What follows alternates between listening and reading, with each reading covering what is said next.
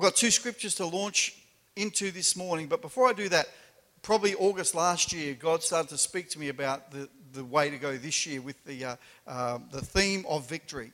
And I just want to encourage you that God wants us to live in victory after victory. And it's much better than the alternative, which is living a loser and living in defeat all the time. So I want you to find your feet in the things of God spiritually so that you can win the season that we are in life. So the two scriptures I want to start with this morning is Psalm 3 verse 8.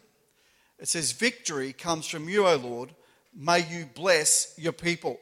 I really want to encourage you there. Victory is God's idea. It comes from him, and we need to know how to accept living in victories. And it says, "May you bless your people." I want you to be blessed today. I want you to be a blessed people. And it's something we ought to grab hold of and be willing to accept, because sometimes there's a misbelief that we think if we're going to follow Jesus that we somehow are a loser. I know what Brian Houston says, a comment he often uses is, "You'll never come second when you put God first." And I want to encourage you this morning as we go through this message to realign your thinking, realign your mind to put God in the right place. And I think it's going to make a huge difference in many people's lives when they do that. Second scripture I want to show you this morning before we launch is 1 Corinthians 15 verses 56 and 57. "For sin is the sting that results in death, and the law gives sin its power. But thank God, he gives us victory over sin and death through our Lord Jesus Christ." So today's title is Victory Over Unbelief, or I've put a subtitle, The Battle for Your Belief. And I think this is a critical area of our spiritual walk, is the battle for our beliefs. So I just go a little bit of background here.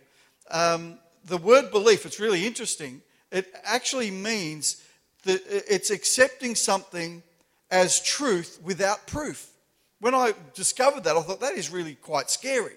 Because when you say you believe something, it's truth. It's believing in something as truth without proof.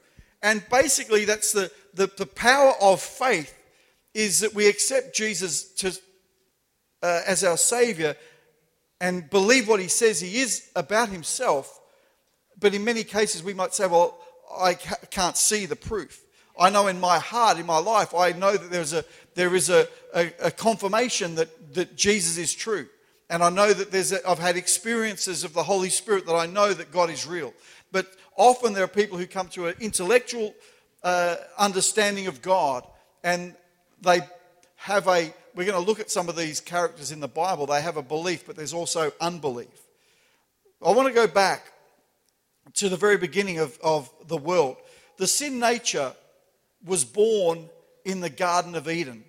And it all started when the serpent, otherwise known as the devil, tempted Eve with the words, "Did the Lord really say?"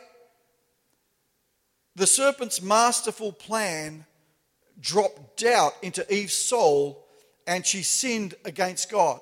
You find that in Genesis 3 verses 1 to 6. And with that one doubt, sin was unleashed upon the world. So we underestimate the devil's tool of doubt.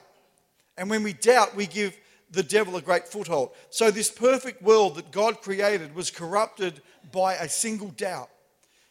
When we doubt God, we give sin a stronghold in our life that we need to take back. We need to deal with our doubts when it comes to the call and the purpose of God, and start to claim back the victories that God wants us to enjoy. So the work of Jesus, if you don't know, is to win back our hearts to believe God again. That's the whole work and purpose of Jesus coming to earth, was to win our hearts back to God to believe again. So in John 6 verse 28, there were people who were putting pressure on Jesus to perform miracles. They say, "Jesus, show us a miracle and then we'll believe." And they declared that they wanted to perform God's work too. So they're saying, "Hey, we're in this with you, Jesus, but you somehow got to prove your truth to us by providing miracles." And now this same crowd of people are the crowd that Jesus fed with a few pieces of bread and some small fish. And they come back to him the next day and say, well, keep showing us these kind of miracles. Keep showing us that kind of stuff. And then we're going to believe you, because they're saying to Jesus, we want to serve God too. So they've got, apparently a good motive here. But John 6 verse 29, Jesus told them, this is the only work God wants from you. Believe in the one he sent.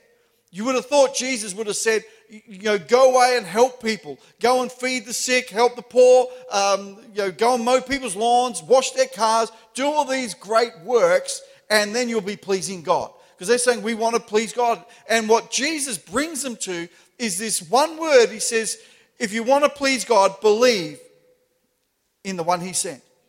So victory over unbelief, the battle for your belief. Jesus gave an unpopular reply, meaning if you want to serve God, it starts with believing. It starts with that simple thing. See, these people believed because they saw miracles. They wanted to see more. Jesus wants us to believe, to put our confidence and hope in him. So there's a story of Mary and Martha when there was a death in their family. It's found in John 11 verse 17, and it reads it like this in the New Living Translation. It says, when Jesus arrived in Bethany, he was told that Lazarus, that's Mary and Martha's brother, had already been in his grave for 4 days. John 11 verse 19, and many of the people had come to console Mary and Martha in their loss.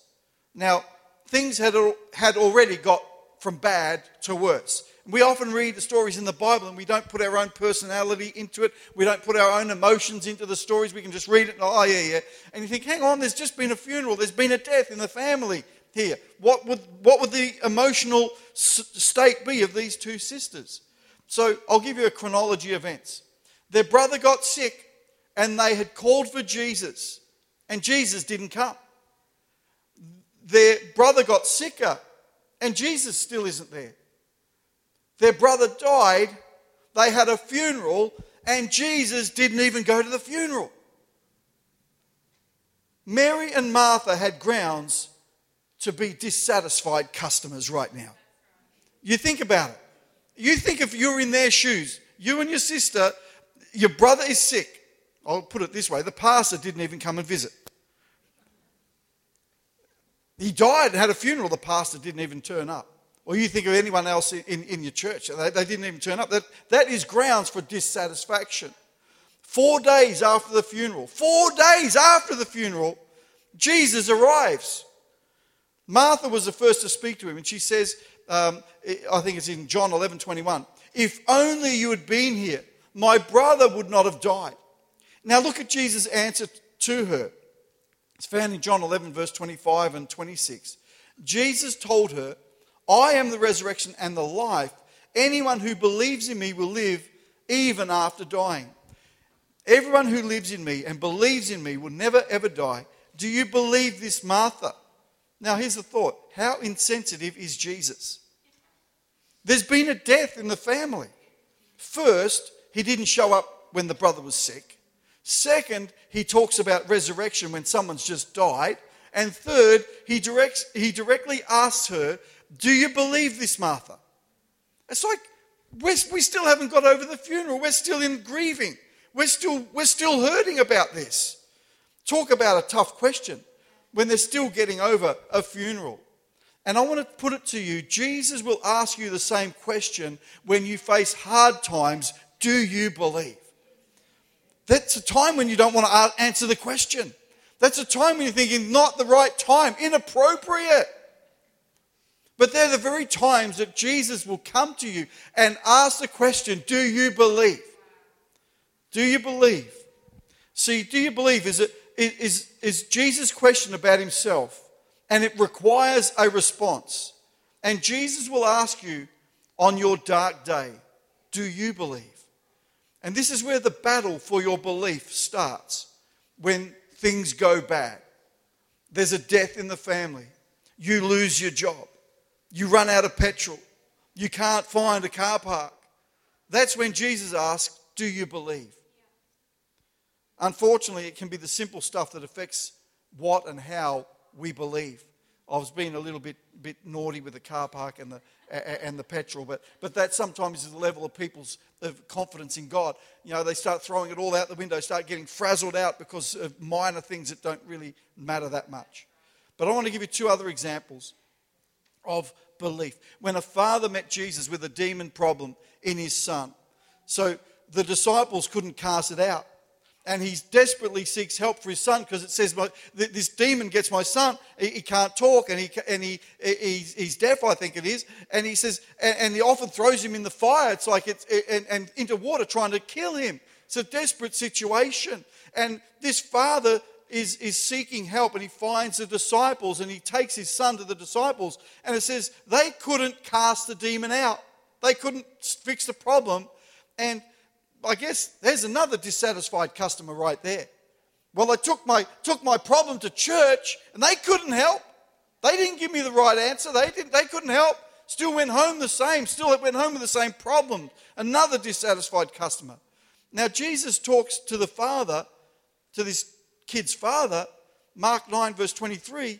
Jesus tells him, anything is possible if a person believes. In verse 24, the father instantly cried out, I do believe, but help me overcome my unbelief. What? I believe, but I don't believe. We call this double-minded. We believe, but we also don't believe. We believe, but we have doubt.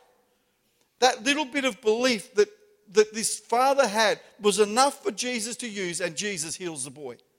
And I'll tell you, we have to start living in a way that we confess our beliefs and not all our doubts. I know there's a little saying that people often use, and maybe you say it a lot. You say, oh, I doubt it. You say, we could do this. You go, I doubt it. We're going to build this fence. I doubt it. We've got to stop that vocabulary coming out of our mouth and start saying, I can believe it. I believe in Jesus. I believe he has a destiny, a purpose, and a reason for me being here, for my life. I'll give you another father who had a sick daughter who came to Jesus. It's found in Matthew 5, verses 22 and 23. Now, this guy seeks after Jesus, and he finds Jesus, and he says, my little daughter is dying. Heal her so she can live. Desperate situation. Desperate situation. Now, the thing is, this guy was first in line. He gets to Jesus and says, will you come to my house? Nothing is ever as desperate as when you have the need. I know if I have a need, I want everyone to help me fix my problem. If I lose my glasses, everyone in the house has to stop and look for my glasses. Help me find my glasses. I don't know where they are. But if it's someone else has lost something, it's like, yeah. But Jesus has a distraction when this guy comes with his desperate need, and he's busy healing someone else. And while Jesus is taking his time dealing with someone else's healing, this messenger arrives and says, don't bother the teacher anymore. Your daughter's dead. Don't worry about calling Jesus. The worst has happened. It can't get worse than this. The worst thing just happened. And if this father was believing what he was seeing, he would have given up. Given up on Jesus. You took too long. I went to you first. I was first in line, and someone else, budged in, as my kids would say. Someone else pushed in and got the healing that was meant for my daughter, and now she's dead. I guess there's another dissatisfied customer. Jesus, I got to you first. I got to you in time when there was still hope, but you took too long, and now the worst has happened. And I'll tell you, sometimes our level of maturity in the things of God is we're saying to God, you took too long. I was asking you for this need. I was asking you for this issue, and you took too long, and someone else cut in front. They got the blessing, and I missed out. This is where people are living. This is the level of many, many people's faith at the moment. Another dissatisfied customer. Mark 5, verse 36. As soon as Jesus heard the word, which was the child's dead, he said this is in the King James, it says this, as soon as Jesus heard the word that was spoken, he saith unto the ruler of the synagogue, that was the father of the kid, be not afraid, only believe. So the point Jesus brought to all these desperate situations was that people would believe. Can I just have the music team come back and join me? So every day, you're in a battle for your belief. Every day as a church, we're in the battle for belief. I'm going to use it this way, maybe not correct vocabulary or English, but how are we believing? Are we like the Father who believes, but we have doubt as well? We have belief and unbelief, equally measured. But the battle for your belief is something you must win. See, the enemy wants you to doubt God, doubt your identity, doubt your gender, doubt your calling, doubt your ability, doubt your salvation. He wants you to doubt everything. And the enemy wins when we doubt that. Jesus wins when we believe. And I'm going to tell you, there's ministries that need to be birthed in people's lives, but you've got to start believing. There's a call of God and a destiny of God that is on you, but you've got to start believing. You've got to align your faith, your belief with the purpose and the plan that God has for you and start to connect in with that. Start to put your wheels in motion. Start to say, God, I believe in your call. There's a scripture that, and I remember I spoke this the very first Sunday I came to be the pastor here. It says, hope deferred makes the heart sick, but when dreams are fulfilled, it's a tree of life. And I believe there are many Christians who are broken down on the unbelief scale because they had a hope deferred, and it's made their heart sick. The enemy wants to say, you know what, you're waiting too long. That promise is never going to come to you. God messed up when he made you.